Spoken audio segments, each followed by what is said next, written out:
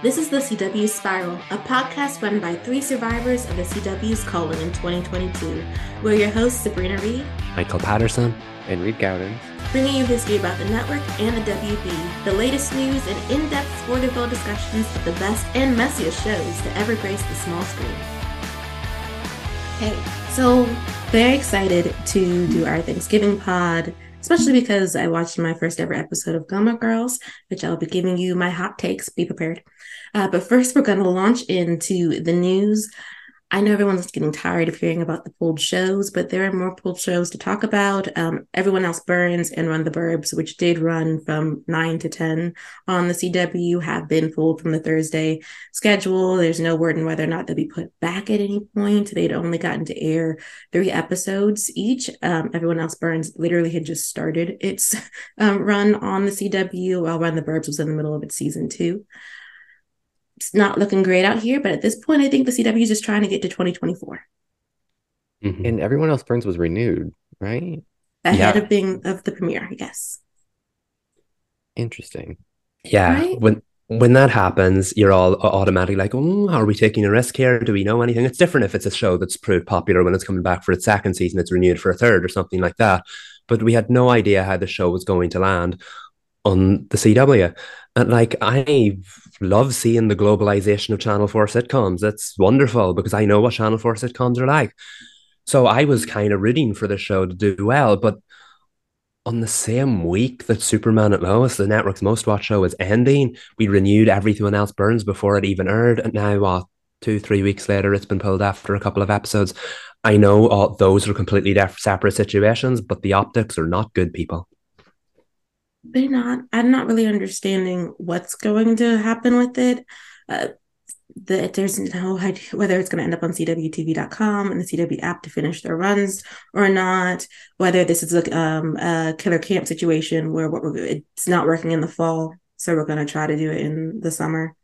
I mean, maybe it could work in the summer after the original slate finishes, or I guess keeps running with Superman and Lois season 4 running through the summer. But I don't know. I mean, more power to them. We didn't know whether Run the Burbs season 3 was going to run on the CW anyway. They got renewed in Canada, but that didn't necessarily mean it was going to air on the CW.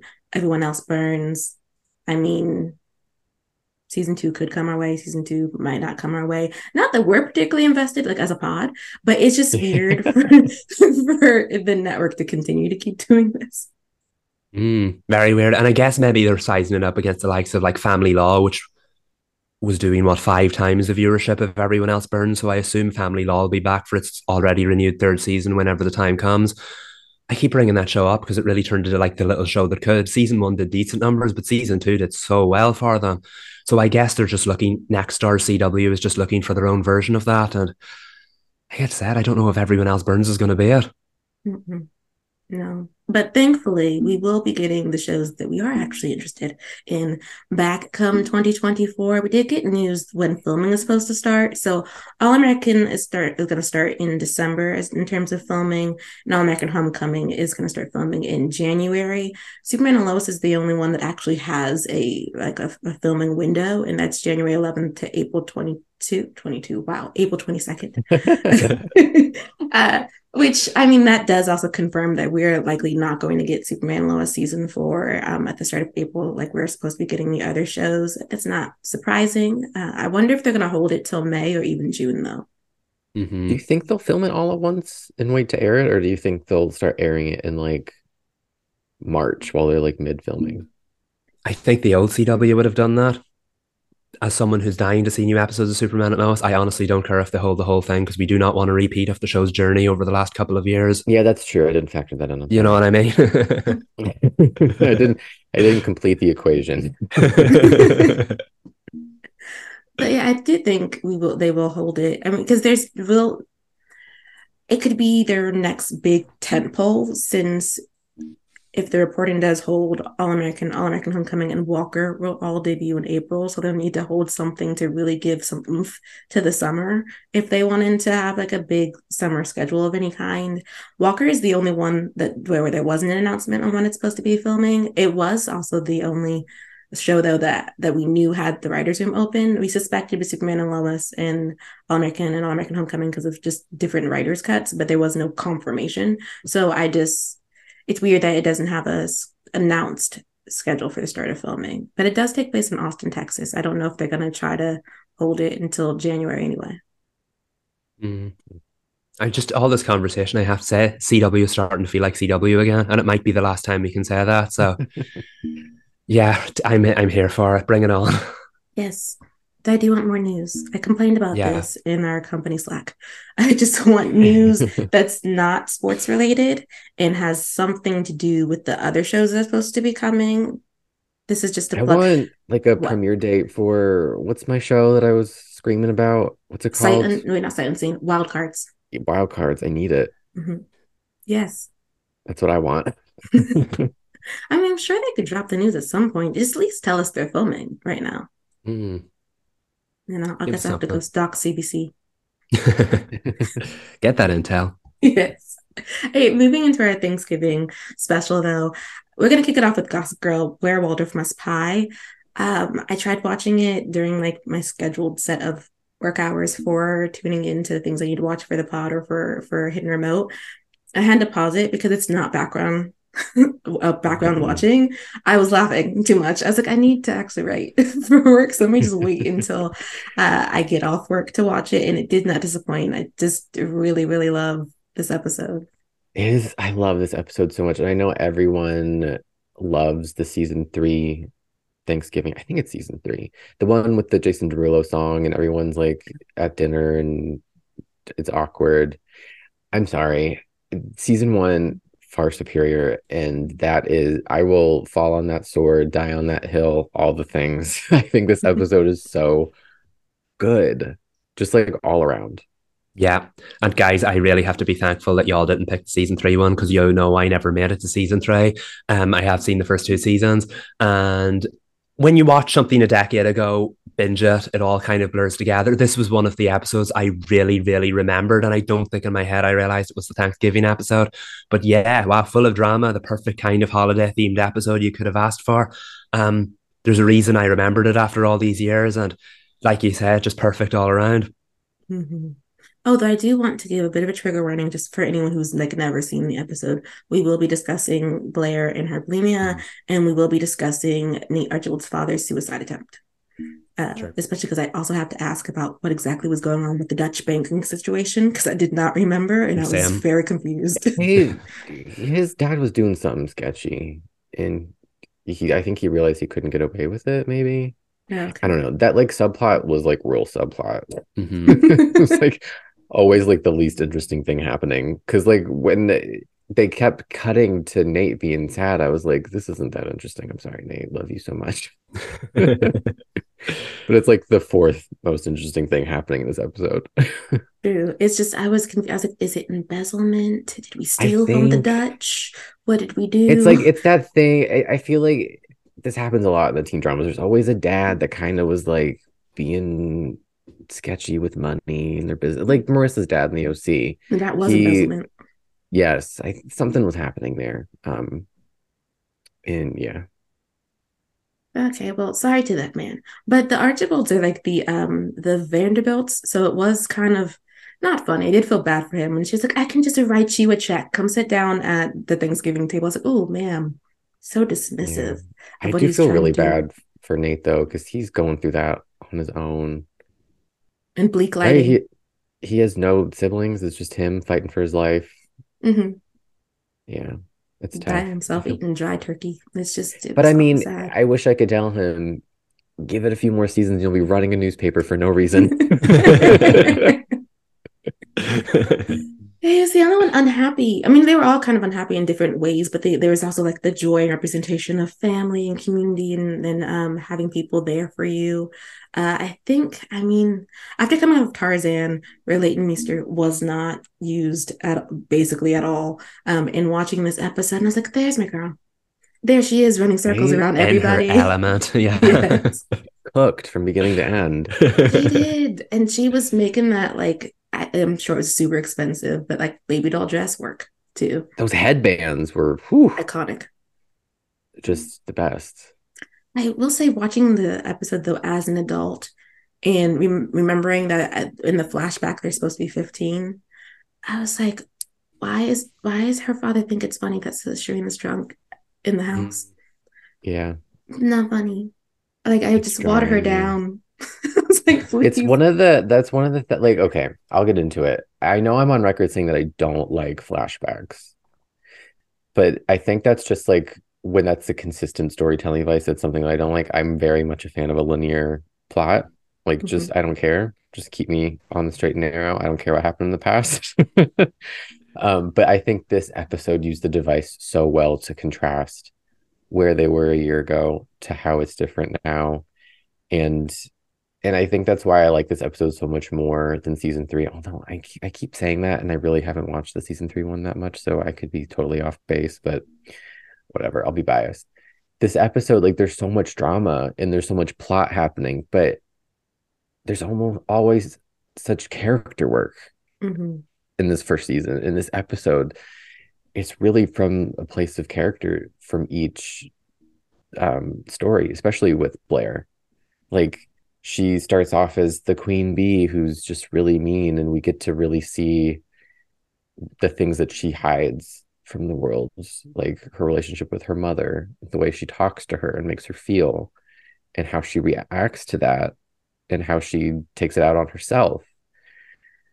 It's just a lot, and I think it's just really well done in this Mm-hmm. episode. Mhm.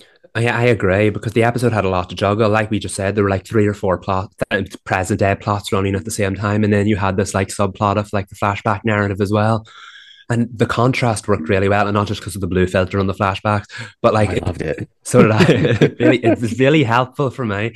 Um, but like it worked really well because like Blur is a good example because she does have that kind of like she's like a more sharp Fallon Carrington at the start, just like turning on people for no reason, and you say actually no wait, there is a reason behind it, and the contrast between the present day and the past really worked because you saw what her Thanksgiving last year was like in that how warm it was, how familial it was, how her mother was like a completely different person.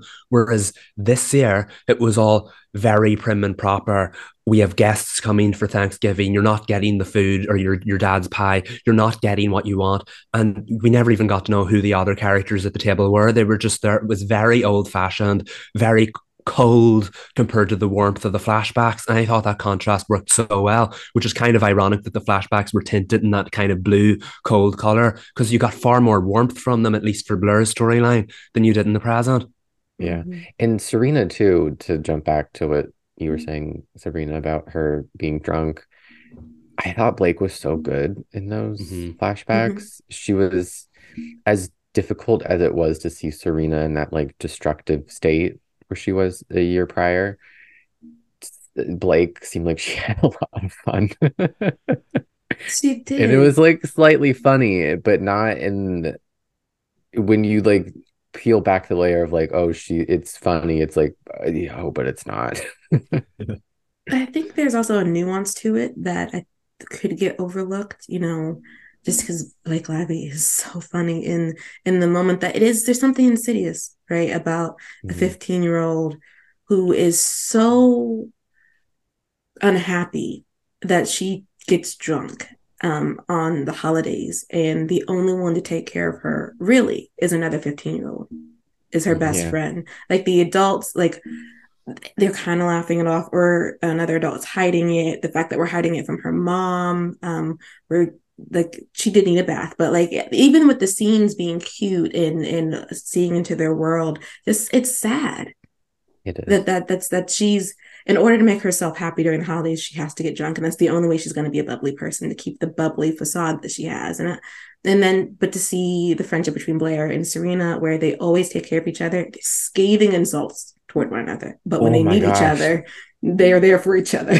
They said some real nasty stuff to each other this Yeah. episode, but like at the drop of the hat. I don't think it's aspirational though to speak Mm-mm. that way to your best friend and then be like, I need you, and then you're like right there with for her.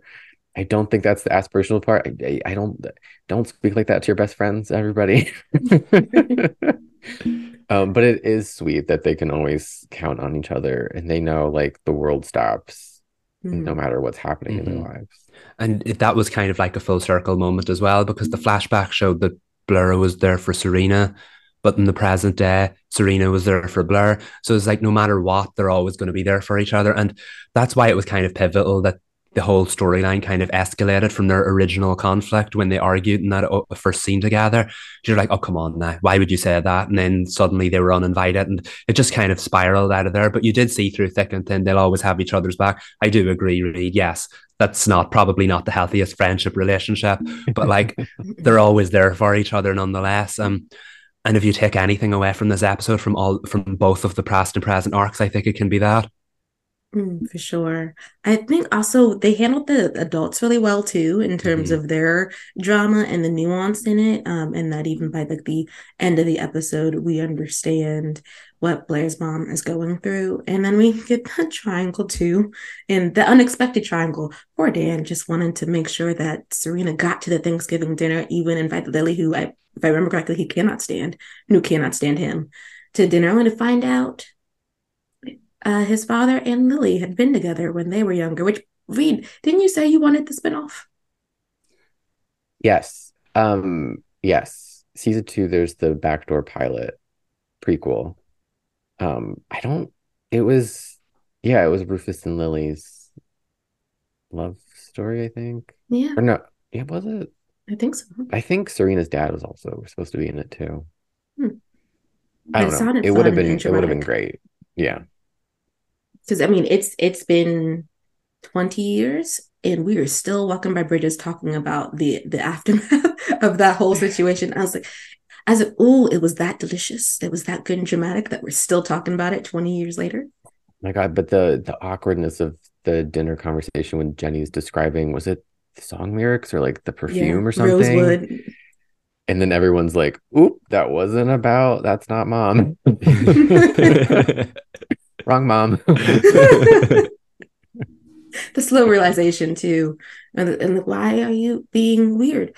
Well, honey, one thing we Yeah. didn't tell you while we were cutting into the turkey is that we know each other. And the whole I'm such a fool thing.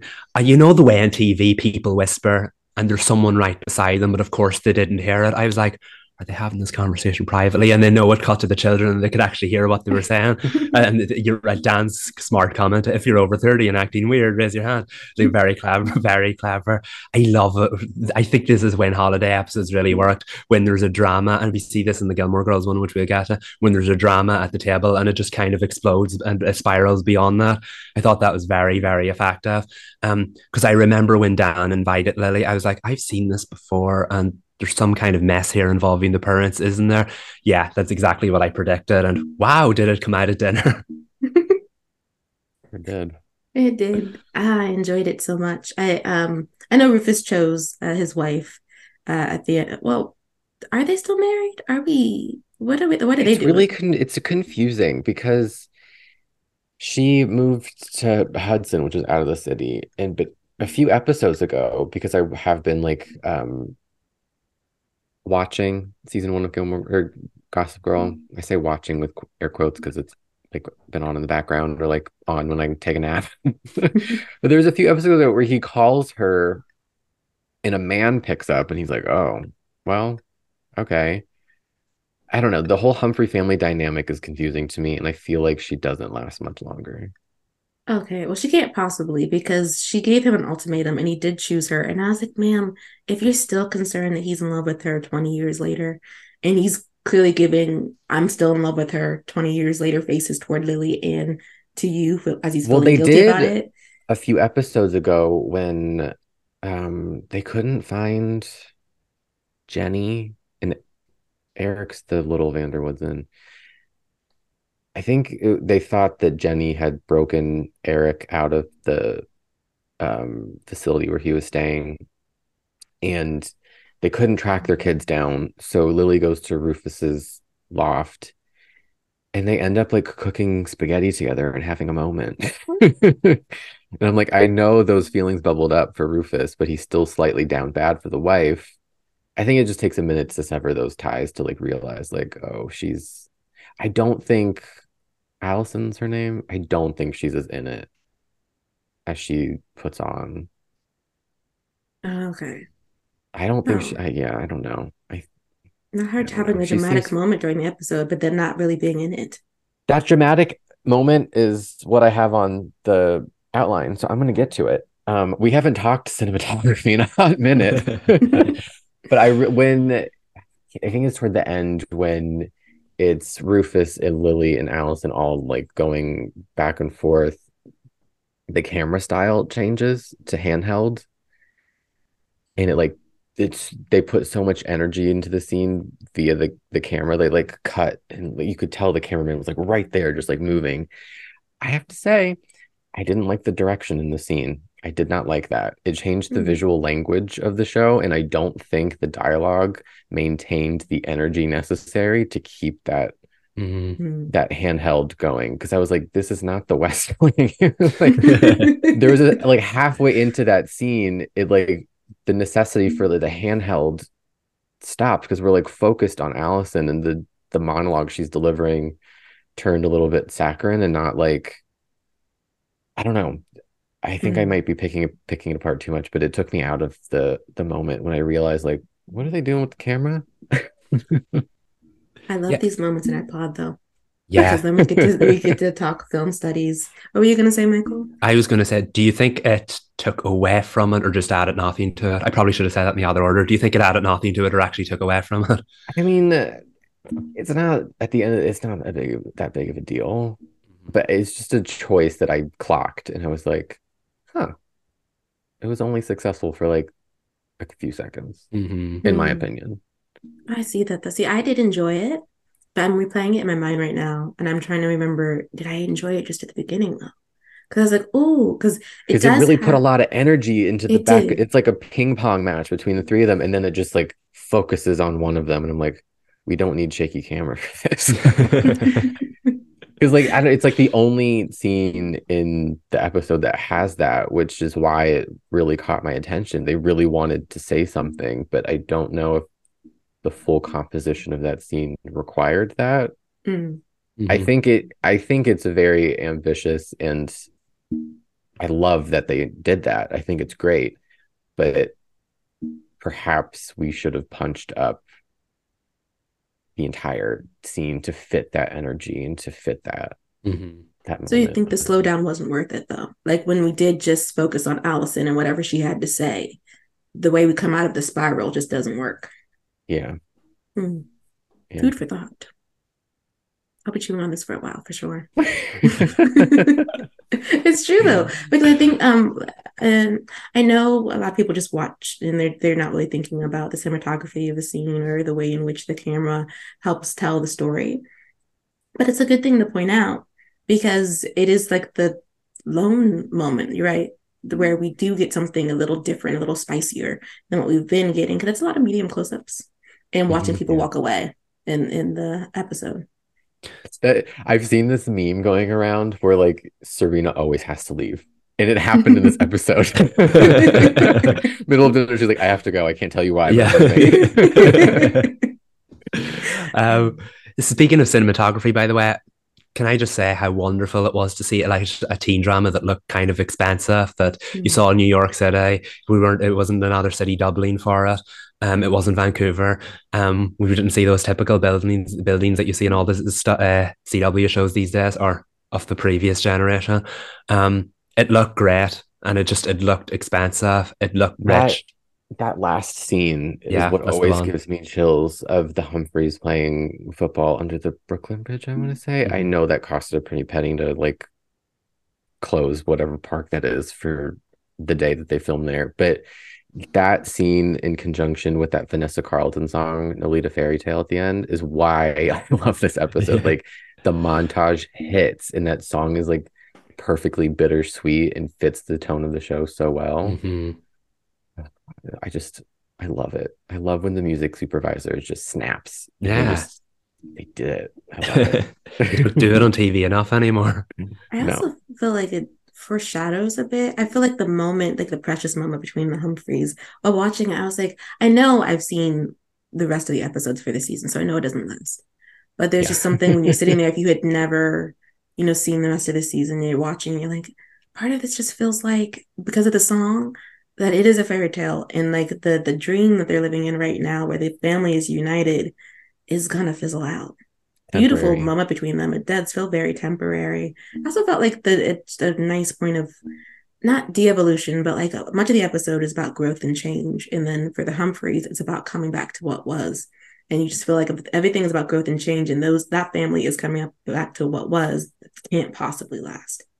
Yeah, they're just playing the charade, trying to back on. It's sad, but it's sweet. It's cute. Mm-hmm. Bittersweet. Hopeful. Yes. To zero in on ships real quick though, I just feel like, as the person who loves Serena and Nate, I was like, oh, the baiting. Like just the way in which Serena gets a phone call. And you're like, is she gonna be the one to go help Nate? Because at the same time, Nate just leaves his house. And then if you were a shipper of them at the time, the disappointment when realizing he's sitting sad in some New York park wearing a suit he doesn't need to be in, just not like unsure of who to call. Wearing a suit he doesn't need to be in. Where is he going? Oh, so funny. There's a lot of ship work, and you've got a lot on the burners. You've got Blair and Chuck, although Chuck is not in the episode. He is not. No. Breath of fresh air. Sorry. We got Serena and Dan. We got Serena and Nate. Blair and Nate. There's like so much happening. Wasn't there, maybe this was the episode before, but wasn't, I think I'm getting my episodes mixed up. Jenny and Nate had some situation happening. I think this was the episode before. Oh, probably. I remember I did not, like, going back, flashing back to that. I was like, absolutely not. I'm waiting for Serena and Nate. No, thank you. They really were like, Nate's not busy. Should we try him with this? And it's like, we did too much with Nate. Just let him relax. And then, of course, Dan and Serena, which, spoiler alert, I'm not actually a Dorina person. I don't care for them. It's the whole dream girl situation. I see. Okay, I did say that I like the flashbacks, but the one part that I did not like, because I don't know if it's retcon or not, but when he meets her a year prior in a flashback, I know they knew each other, but like that meet cute moment at the taxi, she doesn't know who he is anyway, but she's also drunk. And I'm like, do we really need to fabricate another meet cute for these two? Yeah. I hate that's another it's a real pet peeve of mine when shows do that. When I'm like, we've established the beginning of this relationship, we don't need a flashback to some moment that you created to further this narrative. Yeah. And I know that's a hot take. So I apologize to those who need to be apologized to, but I just really I can't stand those kinds of flashbacks. Yeah, I never dawned on me when watching it, because again, it's been a long time since I've had the knowledge, but I know I'm with you on that completely. I hate that so much. I'm pretty sure Arrow did it. So many other shows did it, where you see the couple meet for the first time and they don't feel a certain way about each other. But it turns out that like 6 years beforehand, one of them actually met the other one beforehand and developed feelings way back then. And like, if you have to do more to make your story work, it doesn't really line up for me. But the thing is, it already worked. Like they've already had so Exactly. many moments. This is the 9th episode, and I think they've already slept together, I want to say. Like they've had so many moments that I'm like, I may not be the biggest fan of their relationship, but I'm on board. Like you got me. You hit all the right notes. Like I don't need a flashback to a year ago. We understand that Serena didn't know who he was. Like we got it. We got that he was pining for her. Duh. Like we got it. I don't know. It's just a pet peeve. No, I feel you. Bones did it. And it's, I mean, one of the best episodes they'd ever done, truly. Like, but when you think about the context of the rest of the show, finding out that Booth, and I was gonna say spoiler, but y'all, it's been out for a really long time. I'm so it's sorry. 12 seasons. I'm not watching it. If you're listening or watching and you haven't finished Bones, just mute me for a second. So like you find out they actually had been on another case together before. Like their first case, they were kind of into each other and they had a moment, but And they they didn't. forgot magically. Yeah, they had a moment. It just didn't go anywhere. They didn't hop on to the moment. She goes off in like a yellow taxi, and so then when you get to them in the present day, Booth decides that he's going to finally bite the bullet and confess his love, and he reminds her of what almost happened and what they should have done, what he should But have did that done. happen in the same episode? Yes, because they were telling their therapist. I can't handle it when it's like, oh, I need to tell you this information that the audience and myself didn't know until this very moment. I'm like, no. And they have this beautiful, heartbreaking moment. I think, are they at the Lincoln Memorial? They might, I can't remember. It's somewhere at one of the monuments in DC. And it's just so sad because she rejects him because she's scared. And then Oh, they go off to, he goes to war and she goes to go exhibit something. What is she doing? Oh, an excavation. She's going to an excavation. And they promise that they're gonna meet back at this cart and they'll talk about, you know, their feelings and maybe they can start a relationship. But then he comes back in the opening of season 6 with a girlfriend. Terrible season. Just, just awful.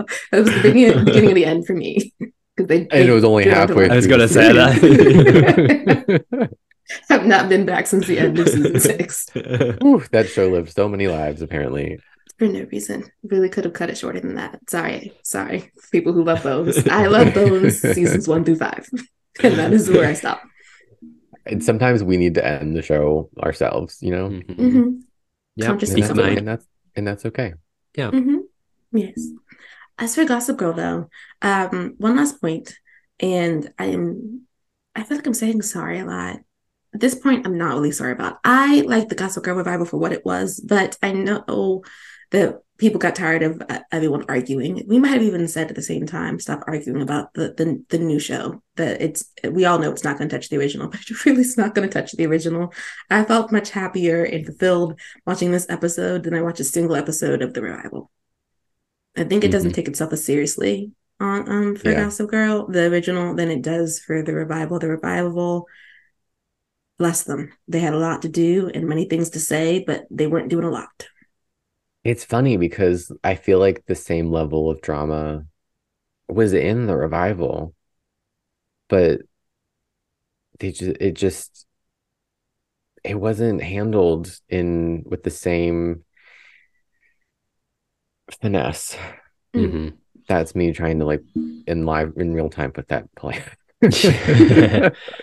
Maybe it's just network TV that sometimes the restrictions of network TV holds things back or whatever. But yeah, the original Gossip Girl could definitely go crazy when it wanted to be, but it still felt like there was a semblance of sense in it, a lot of the stuff that happened. Whereas I remember we would talk about how the new one kind of just felt like a lot of the stuff was happening for no reason. It would just spiral out of control from time to time. And I did love the character so much. Like at the last time I watched the show was less than a year ago, and when we were all talking about it the last time. And I'm very familiar with them. However, I'm not familiar with the new or the original Gossip Girl characters for about a decade. And yet, as soon as I started that episode, that awakened all the feelings I had back then. I remember how much I loved those characters. I remember how into the story I was. And it was like, maybe I'll finally start season 3 now. So, like, the fact that a show can do that a decade later, it just, I don't know whether you can call Gossip Girl a product of its time, but the original just, the stars aligned so much for it in a way that I just don't feel like they aligned for the second series as much as I did love the new version of it. I'll say it a million times. There's something to be said about keeping a television show episode to a tight 42 minutes. This episode accomplished so much. And I never felt like I was being left behind by like the pacing of how much they were accomplishing. Whereas some of these newer shows run longer and it feels like they're doing a lot. And I'm like, are they doing as much as a broadcast show stuff's in an episode? I don't know. Food for thought. I think the answer is no, though. It's just like it's a lot of stagnant shots of characters, a fun dialogue that doesn't go anywhere. I really did enjoy the revival for what it was. I tried to treat it as a standalone show, but there were many points within it in which it came off very shallow. And I don't mean shallow in all it cared about was like the super rich and like the products we were seeing and the beautiful dresses. Shallow in the sense of character and development and storytelling. A lot of times it just felt like we were being shocking to be shocking. And then you'd get this really poignant, beautiful moment between the characters, or a beautifully shot moment in which someone's reacting to something. And then we'd go right back to people talking at each other talk. and that was about it. It was very stylized in a way that I enjoyed, but as far as the storytelling, it hit or missed a lot. It's wild that how much the original accomplished in 9 episodes, like how well we know these characters and their lives. And I feel like the same really can't be said. Mm-hmm. And this would be the penultimate episode of season 1 for the revival. Yeah, yeah. Oh, wow. To go back to the broadcast element, I agree. I feel like the way network TV tends to have running themes and all of its storylines. Now, when I was younger, I didn't get this, but like the Thanksgiving episode, a lot of the characters were going through similar things, just their own versions of it. Every storyline had a theme, and the Thanksgiving theme pulls together. You don't see that an awful lot in streaming TV these days. So in the revival of Gossip Girl, everything was just happening. Maybe the subplots didn't go with the main plot. It was just a lot of it felt directionless, whereas the restrictions of broadcast television where everybody has to kind of experience similar journeys and similar storylines, it made the original feel a lot tighter than the new one did. Mm-hmm. That's the magic of TV. Yes, it is. It truly is. Though I will say that the Revival's Thanksgiving episode does hit. Yes, it Very does. good episode. Yeah, that was a good one. Yeah. I'll give that to them. Yeah, great. But watching this episode, I was like, Blake and Leighton truly were the founding mothers of the CW. Like, yeah. mothers were mothering. Save big on brunch for mom, all in the Kroger app. Get 16-ounce packs of flavorful Angus 90% lean ground sirloin for $4.99 each with a digital coupon. Then buy 2, get 2 free on 12 packs of delicious Coca-Cola, Pepsi, or 7-Up, all with your card.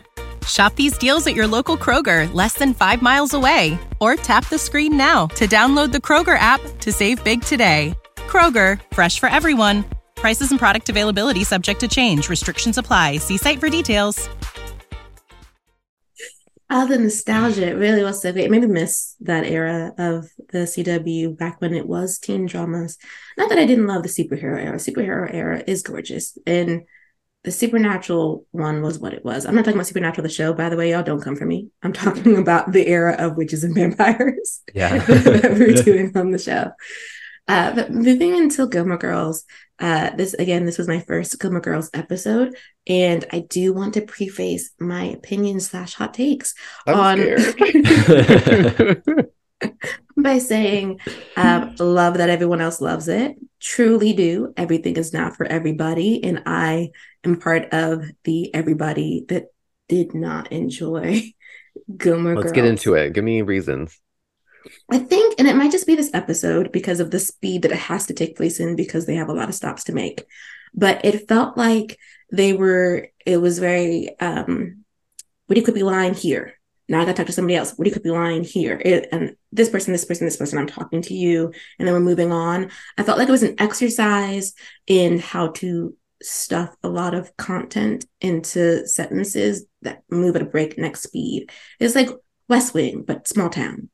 And I enjoy West Wing, but I also enjoy political dramas. Yeah, I don't think you would like the rest of the episodes. I feel like not even jumping off of what you just said, but addressing like largely, I feel like the misconceptions of this show. Again, not addressing what you just said right directly, but I think there are some even fans of the show that take it a bit too seriously. And I'm constantly the one that reminds people, like, this is a comedy. It's an hour-long comedy with drama. And even watching this episode last night, I'm like, this really feels like it's part animated cartoon. Like it could be a cartoon, but it also feels like theater, like a stage play. Like that's kind of like some of the sensibilities that are wrapped up in the show. And I'm not doing a direct comparison either way. I'm just saying this episode really gave me those feelings that I've always felt about the tone and the language and the movement of the show. So I feel like a lot of people, even fans, I'm saying, don't fully understand like what this show is. They see like mother-daughter ships, and I'm like, it's so much more though. It's like comedy, and I don't know. Does that make sense, Michael? I know you've watched the show before. Yeah, 100%. And as someone who did fall dramatically in love with it when I watched it, it's weird looking back on it now because I always say that I said this exact same thing about Buffy. When I do the rewatch, I never make it this far into it because life happens. But like, it's weird watching it now when it's such a like well-oiled machine by the time it gets to this episode. And watching it back to back with the Gossip Girl Thanksgiving episode is really, really odd. It's an unusual show. But I do like what you said, Reed. It does lean more into comedy than drama. It is a dramedy, but it tends to lean on the iddy part more than the dra of that word. Because at the end of the day, I think dialogue's Gilmore Girls' greatest weapon. Not an awful lot happens in some of the episodes, but yet those They're episodes very are an standalone. experience. Exactly. Those episodes are an experience because of the dialogue, because of the most unusual things that happen. Like the Kirk subplot with the cat. Added nothing Accomplished to the nothing. Exactly. There's really, this episode moves the story forward 0%, really. There's the only things that like happen that are connected to the overall arc of the season is Rory and Jess, and I don't even know if I want to. Well, Rory and Yale, that whole situation at dinner, even though that's less about that and more just like a continuation of Lorelai's complicated feelings about her parents. That's a through line through the whole series. So I'm like, they really like. I've seen this episode so many times and I love it. And last night watching it through a different eye because we're talking about it. I'm like, this episode accomplishes very little, but I love it. Yeah. I think that is interesting though, because like you both know, I am not a comedy girly. I will fresh chuckle at a comedy, really will do that, and I'll fall off immediately. I love my drama. The minute I came alive was when they started fighting at the table. Because that's just like my bread and butter. That's what I enjoy. I think when it comes to like standalones, and you saying, and comedies are really like that. You can go through swaths of episodes where there's character development, maybe there's not plot development, or maybe it is really just an exercise in the ways in which we can have different styles of communication be similar, but we're having everyone's like tonal shifts are different. I feel like having watched this episode of Gilmore Girls, that was something I wondered. I was like, do we often talk like this? Is it like is it faster this episode because of just all of everything that Lorelai and Rory have to do? Or is this sort of a thing? I love exercises in different forms of storytelling. I just don't always connect with all of them. But I do think it's intriguing. I do think it's interesting to do the walk and talk when you're not walking talking in a very busy situation. You're walking and talking around town in I keep saying exercise because it is to me. I mean, my studying brain is on. It's like if this were a class and we had to do a paper on Gilmore Girls, I would talk about the means in which dialogue says a lot about a character, especially how much words you can fit into a sentence, and the way in which Lorelai uses humor to deflect, because that was all throughout the episode. I think this episode is really emblematic of what the show is like because they do a lot of walk and talks. Lorelai talks really fast. She's stuffing in obscure references. Like the line that always gets me, I don't even know what it means, is when she makes some like Visigoth reference with Suki, and she's like, "What else am I going to use my Visigoth material?" And I'm like, "How do people like this show? Like it's so random and ridiculous, and it just kills me. I don't even know what it means. Like that's just Lorelai to me. Like she's so like it wasn't this episode. I'm also watching Gilmore Girls too, you guys. My TV habits are chaotic, but an episode prior, or no, season 2, Rory and Lorelai are in the kitchen and they make some really obscure reference, and she answers the door and Luke's there and she continues the reference and he's like, huh? And she's like, whatever. And I'm like, the way that Lauren Graham, I really want to know, and I don't know if anybody's ever asked her this. Like, I want to know if she looked up these references because there's no way she understood all of them, but like did she have to like look up these things, and like since Lorelai knows what they mean, did she like go in and like research what is Visigoth, like what is that, what is she talking about, so that she can make it believable that Lorelai knows what it, like that's just something that I think is so, it adds another layer to the show because the dialogue is so, they have Gilmoreism pamphlets with the DVDs that explain the references. So I'm like, it just adds. I know a lot of people don't like that style of writing, where there's like a lot of allusions and pop culture references and things like that. People don't like that, but I think it adds to this world and this character that Lorelai really was a student of pop culture when she left her parents' world. And I think it's something that makes her different from them too, because it's like she throws out this random quip at dinner and everyone's like, that's just Lorelai. Like, I think it says something about her character too. Like that's what she turned to. That's what her knowledge is. She separated herself from her parents in in that life, didn't go to college, but she was watching TV. Mm-hmm. And I love that for her. And I think that's the thing. It's very much a character trait with Lorelai, because she probably by far has the most dialogue of the whole series, not just because she's one of the lead characters. Once she starts talking, she doesn't stop. But like, it makes me think I would love to see a script and see what it's like. There's probably very little action lines and just a lot of dialogue. They're probably thick. Right, right. But that's the thing with her. And like Lauren Graham does it so well. Because I know this was a very, very comedic episode, but the show also does drama really, really well. Like, because Lorelai is such a like humorous character, you almost think in certain ways things don't phase her. Lauren Graham is such an amazing cry face. At the moment Lorelai starts welling up, you're like, oh no, I didn't sign up for this, even though you did sign up for this. Lauren Graham doesn't need to shed a tear to make me feel what's on her face. Right. That woman Yeah. just slayed me for 6 years on Parenthood, because there's something Lauren Yeah. Graham, I say this a lot on this podcast, I'm sorry everybody, but there's this face that Lauren Graham makes where you can just like, it's such a bittersweet like Yeah. pre-cry face. Yes. Don't do it to me, it hurts. It's like she takes like inhales almost, and you're like, oh god, it's coming. But it's when she's watching Rory graduate high school, yeah, that her not blubbering but her preparing to, just the emotion, you can see the pride on her face. Oh my god, it just kills me. This isn't even in the episode we're talking about, and I've really gone off. You knew with us it would be a Gilmore Girls fest. But yeah, this is the same show that has had me like leaning over the couch laughing, but at the same time like my hands over my face crying. The show is like, whatever it does, it's the most unusual blend. I don't know. I like the word we use, Sabrina, study, because I do honestly believe the show will be studied for the longest of times. It shouldn't work. Overly huge amounts of dialogue in television can be boring. Very little things happening can be boring. And yet this work of art, this unusual work of art, found the perfect blend. And that certainly makes it an acquired taste. I know Gilmore Girls is all about coffee, but let me use my tea reference. It's not going to be everybody's cup of tea. It's going to be a very specific person's kind of cup of tea. It's my cup of tea. It's Reed's cup of tea. It's millions of people out there a cup of tea, but I do understand that. I'm like, you know, I can't believe people like the show. I love that they do, but I'm like, it's so specific. yeah, it's almost like a cult classic, almost, and it's not. It's probably the most popular cult classic out there. But like, yeah, to be one of the biggest shows of all time, the most popular shows of all time, and have such cult classic qualities about it, it really says a lot about what kind of unusual beast it is. I think though, just to stay in class, because this is what like that's where my brain went to with watching and discussing it with you guys, is this.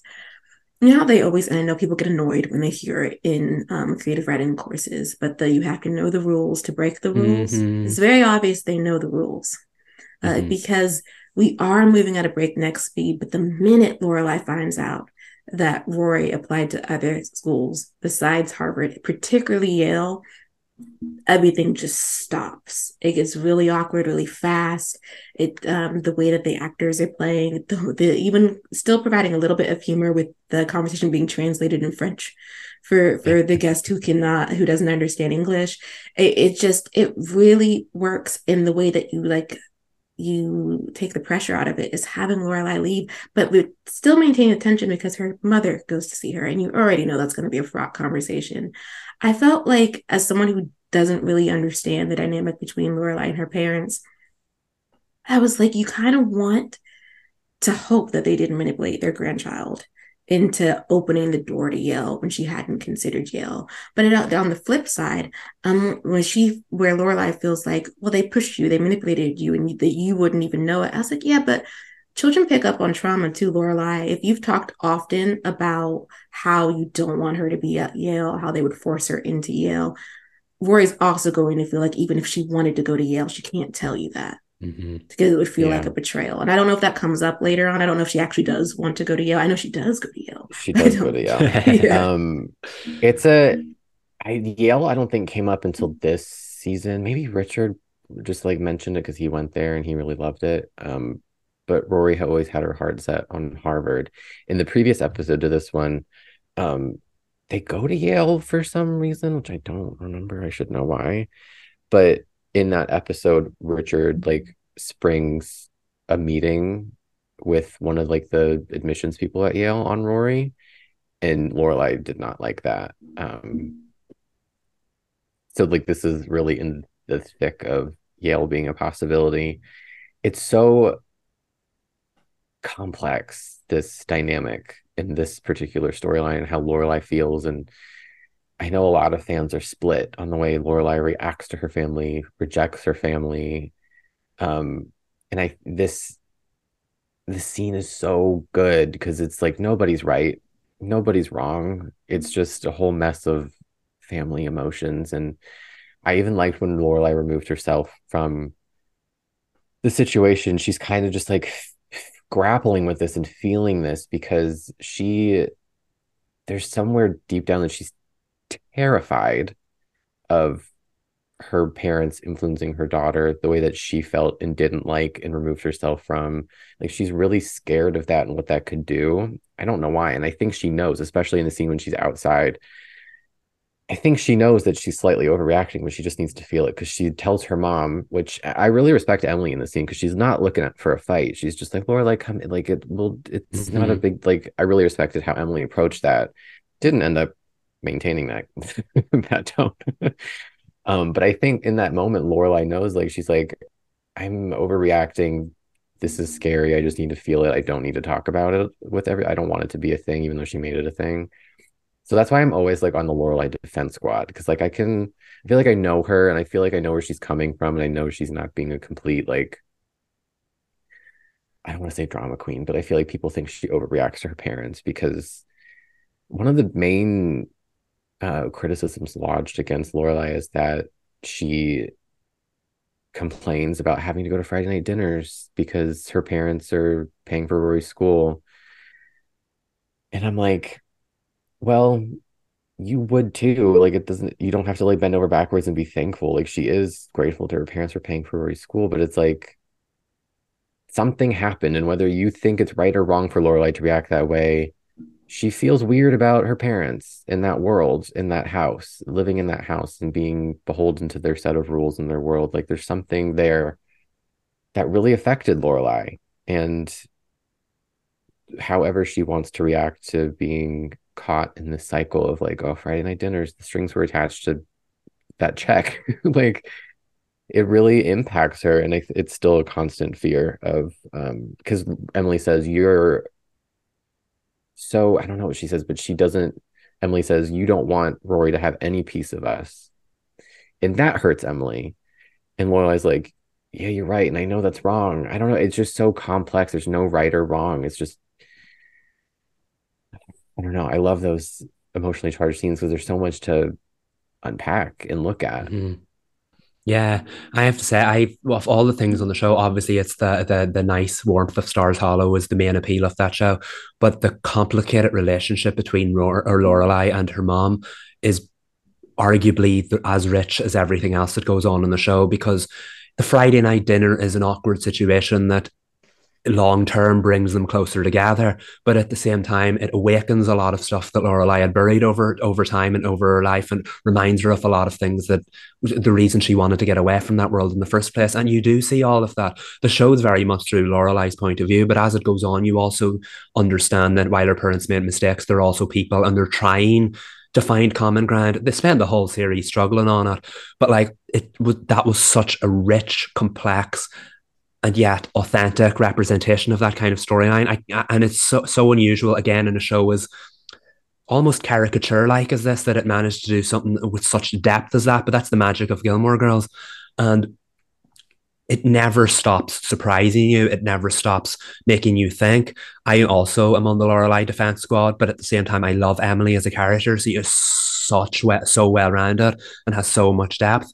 And Rory is closer to her grandfather, Emily's husband, Richard, but like she has a nice bond with Rory as well. And you can see even in this episode how that kind of draws on Lorelai as well, because she's afraid that Rory will get pulled into that world. That's one of the reasons I dislike some of the later seasons, because they actually do that. And I know every show has to eventually jump down the wormhole they've been trying to avoid the whole time.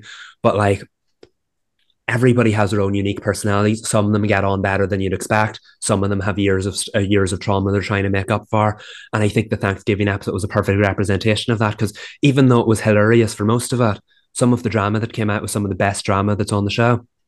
And you're right, Sabrina, it does impact Rory, because even in this episode, she's the one telling her mom it's going to be okay. Mm-hmm. Like, she's caught in the middle of this generational civil war between her mother and her grandparents, and she's just trying to. I'm also on the Rory defense squad.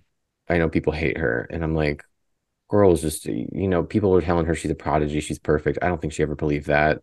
But when you're being told a certain thing, that's all like people Mm-hmm. think she's too privileged, and I don't know. I'm like, she was dealt a certain hand, raised by a single mother.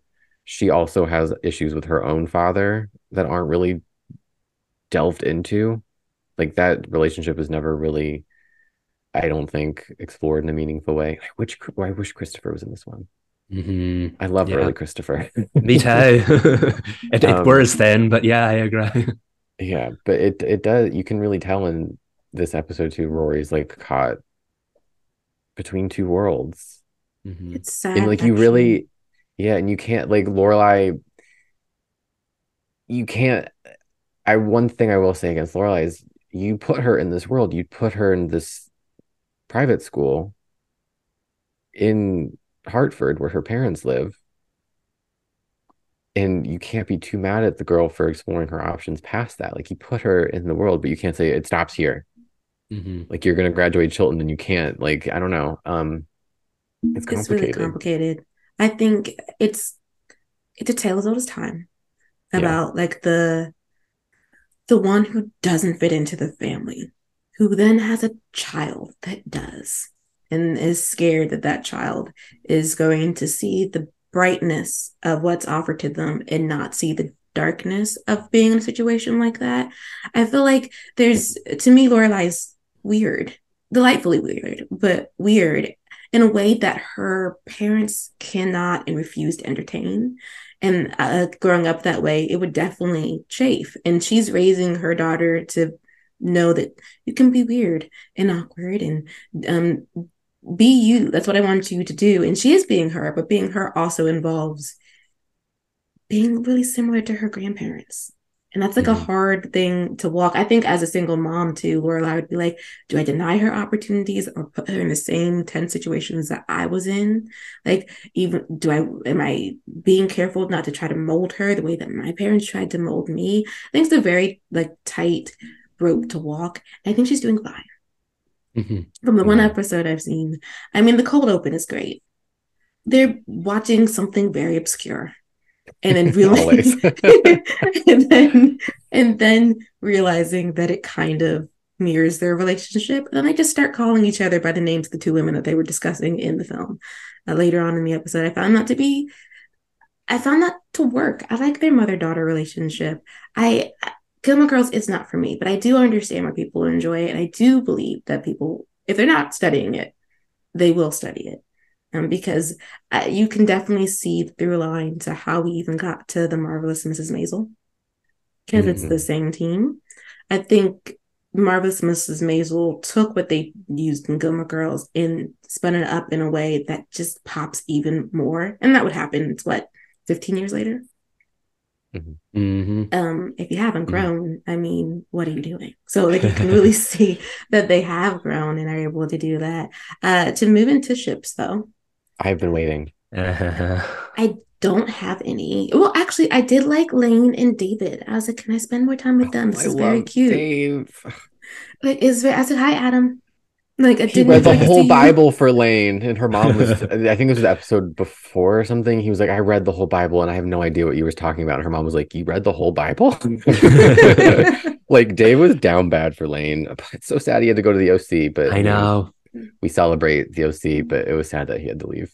to go do that. Well, he's great. I really the absurdity of the way that they're trying to date one another. He's played really that guitar works. for 5 hours and got $20 in a to-go box of tofu turkey. $20 she paid him. And the fact that Lane is like, she liked you. I was like, man, this is 5 hours. What does that break down Bare minimum. Like what, $4 an hour? Oh, Is that what math is? He didn't even get to do anything. I don't know, actually.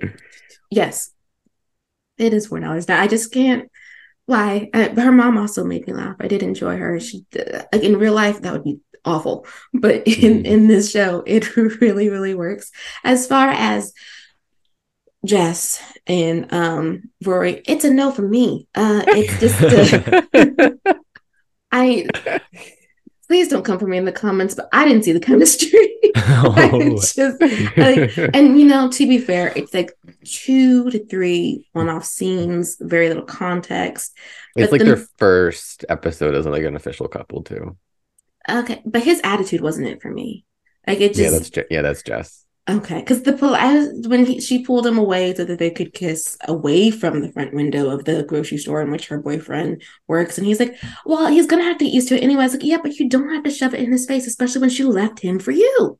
Like, just be kind." What I had told y'all in the chat stays true. And like it truly just belongs on the cover of The Outsiders by S.E. Hinton. He was so cute in that scene though. Like Milo Ventimiglia was so handsome back then. Oh, he still is, but like in that scene, I was like, oh, okay, model. He's a young leading man. Very true. I was like, Milo, I get it. I do, but I'm not seeing it between their characters. Maybe in another episode. And Lorelai, that when they're eating dinner at Luke's and Lorelai's just like lame-o kiss. And I'm like, get him. Like, ma'am. But the scene I could have done without though was between him and Dean. I was like, Jared, if you don't go on somewhere, what is this?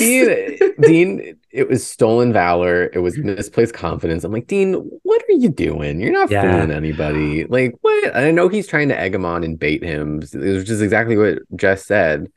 Is like, if you throw a punch at me, Rory's gonna, she's gonna blame me, and it's gonna look bad on me. So I'm not gonna buy this. But like Dean, he doesn't act like that. I'm like, where did you get off? He got one conversation from Lorelai who was brave.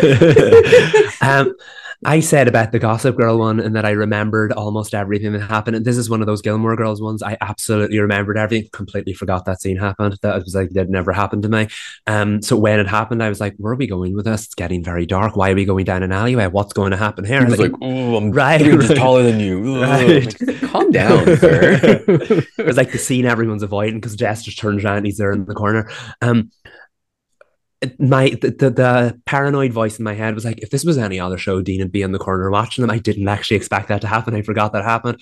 But like, yeah, the fact that Jared was still in the opening credits from season 3 onwards meant that Dean was still a regular character. And Gilmore Girls does that weird thing where if you're a regular character in the town, all you have to do is interact with the Gilmore Girls for 1 or 2 scenes and you're a series regular. But it's wild that people like Kirk was a main cast member for the whole series. But like, I feel like there are characters that had more screen time and bigger roles than Kirk. Right. I think he didn't deserve to be there, but I'm like, it's so funny who they pick and choose. He had very little storyline. Exactly. And that's it, because now the purpose of Dean existing, and I really liked Dean and Rory's relationship early on in season 1. So the fact that he was still there, I understood why he was promoted in season 2. So the fact that he was still there in season 3 when the Jess and Rory thing happened so early into the season, I can't even remember what Dean does for the rest of the season. I know he pops up here and there, but I'm not sure I call that a series regular role, if you know what I mean. Really, I don't know if he's in the rest of. I know he pops back up in season 4 because he gets married. Yeah, he has a more pivotal role in season 4, and he's not a series regular in that one. So I don't know. You know what I mean? I really liked the scene between him and Lorelai because. Sweet. It felt like sweet. It was fine. It felt very final. Like if he never appeared in the show again, 16-year-old me would have been like, this is weird. Of course they would have bumped into him. But now as someone who understands writing, I would have been like, yeah, well, there was no purpose for him in the show again. That's fine.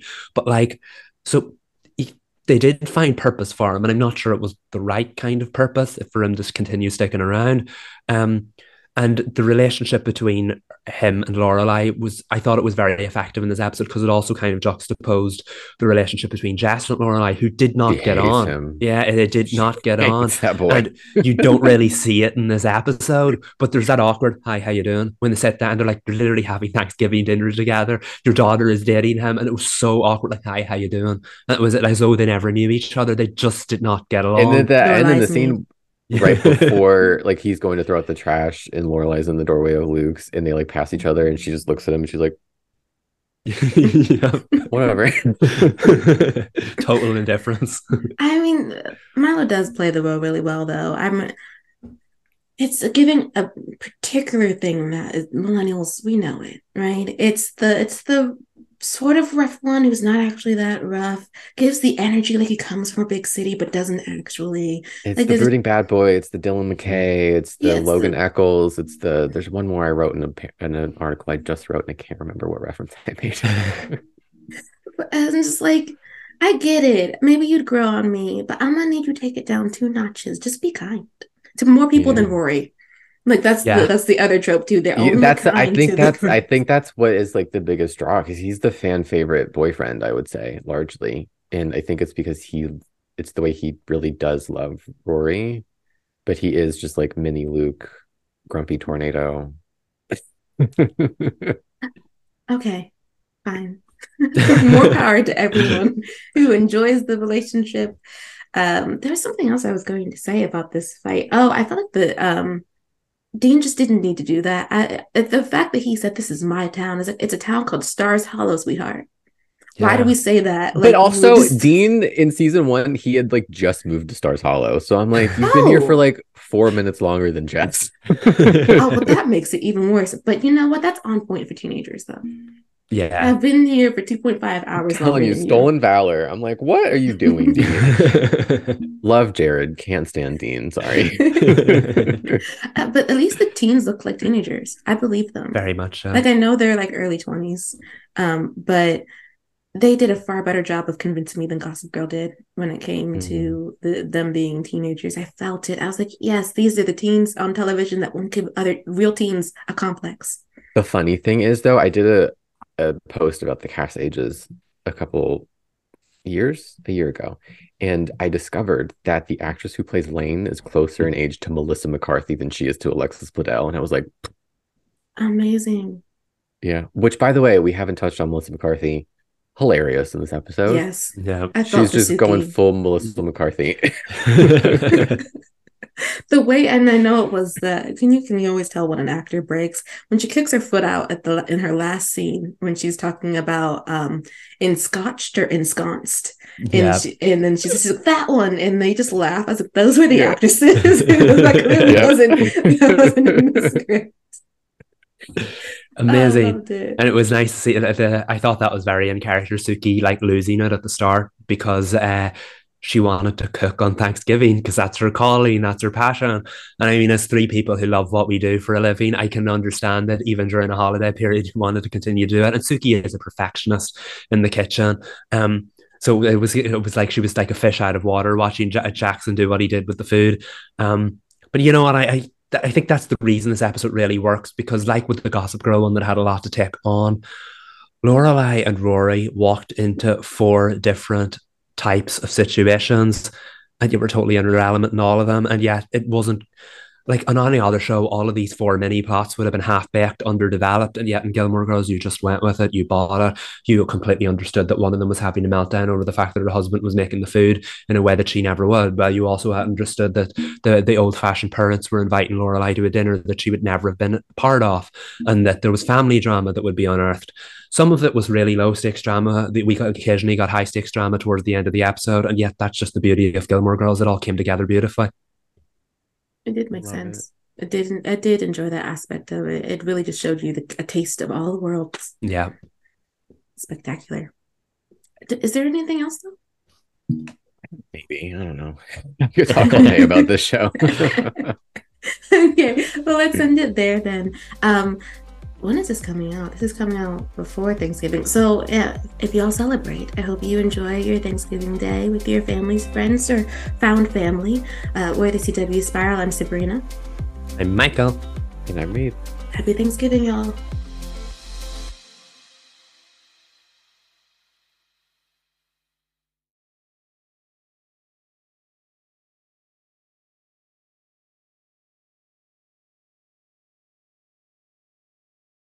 The new Super Beats Heart Chews Advanced is now supercharged with CoQ10.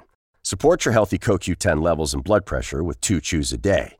Visit RadioBeats, BEETS.com and save 15% with promo code DEAL. Save big on brunch for mom, all in the Kroger app. Get 16-ounce packs of flavorful Angus 90% lean ground sirloin for $4.99 each with a digital coupon. Then buy 2, get 2 free on 12 packs of delicious Coca-Cola, Pepsi, or 7-Up, all with your card. Shop these deals at your local Kroger, less than 5 miles away. Or tap the screen now to download the Kroger app to save big today. Kroger, fresh for everyone. Prices and product availability subject to change. Restrictions apply. See site for details.